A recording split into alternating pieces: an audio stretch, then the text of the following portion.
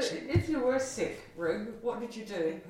Did you go to the local doctors? What happened if you were ill? Well, then, in my time, I did develop quite a few sicknesses as a child. I had anything from pneumonia to chicken pox to the mumps to asthma, and I was forever down at the doctor's, and my mother took me to a Dr. Tapper who was down on the corner of Leonard Street and Ecclebourne Street.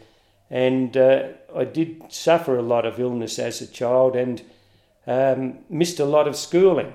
But I don't know whether I was fortunate or not, but I think I should have. I was going to be kept down in Bubs and not go up to first standard.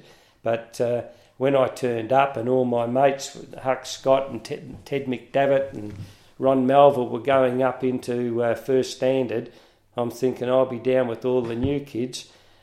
A lot of new kids turned up and they put me up, and of course then I did struggle. I struggled through the years, mainly because up till about third standard I did have a lot of sickness and missed a lot of schooling. What was Dr. Tapper like? He was a typical family doctor, but he would come out at any time of the night, if needed, and I know that a few times I needed assistance through the night, and my mother would go down and he would come up and call in.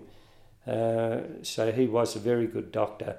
In later years, we used to go up on the corner of Victoria Street. We'd just walk up through the back lane and across a vacant paddock next door to Dr. Kekwick, who had his house and surgery on the corner of Victoria and Palmerston Street.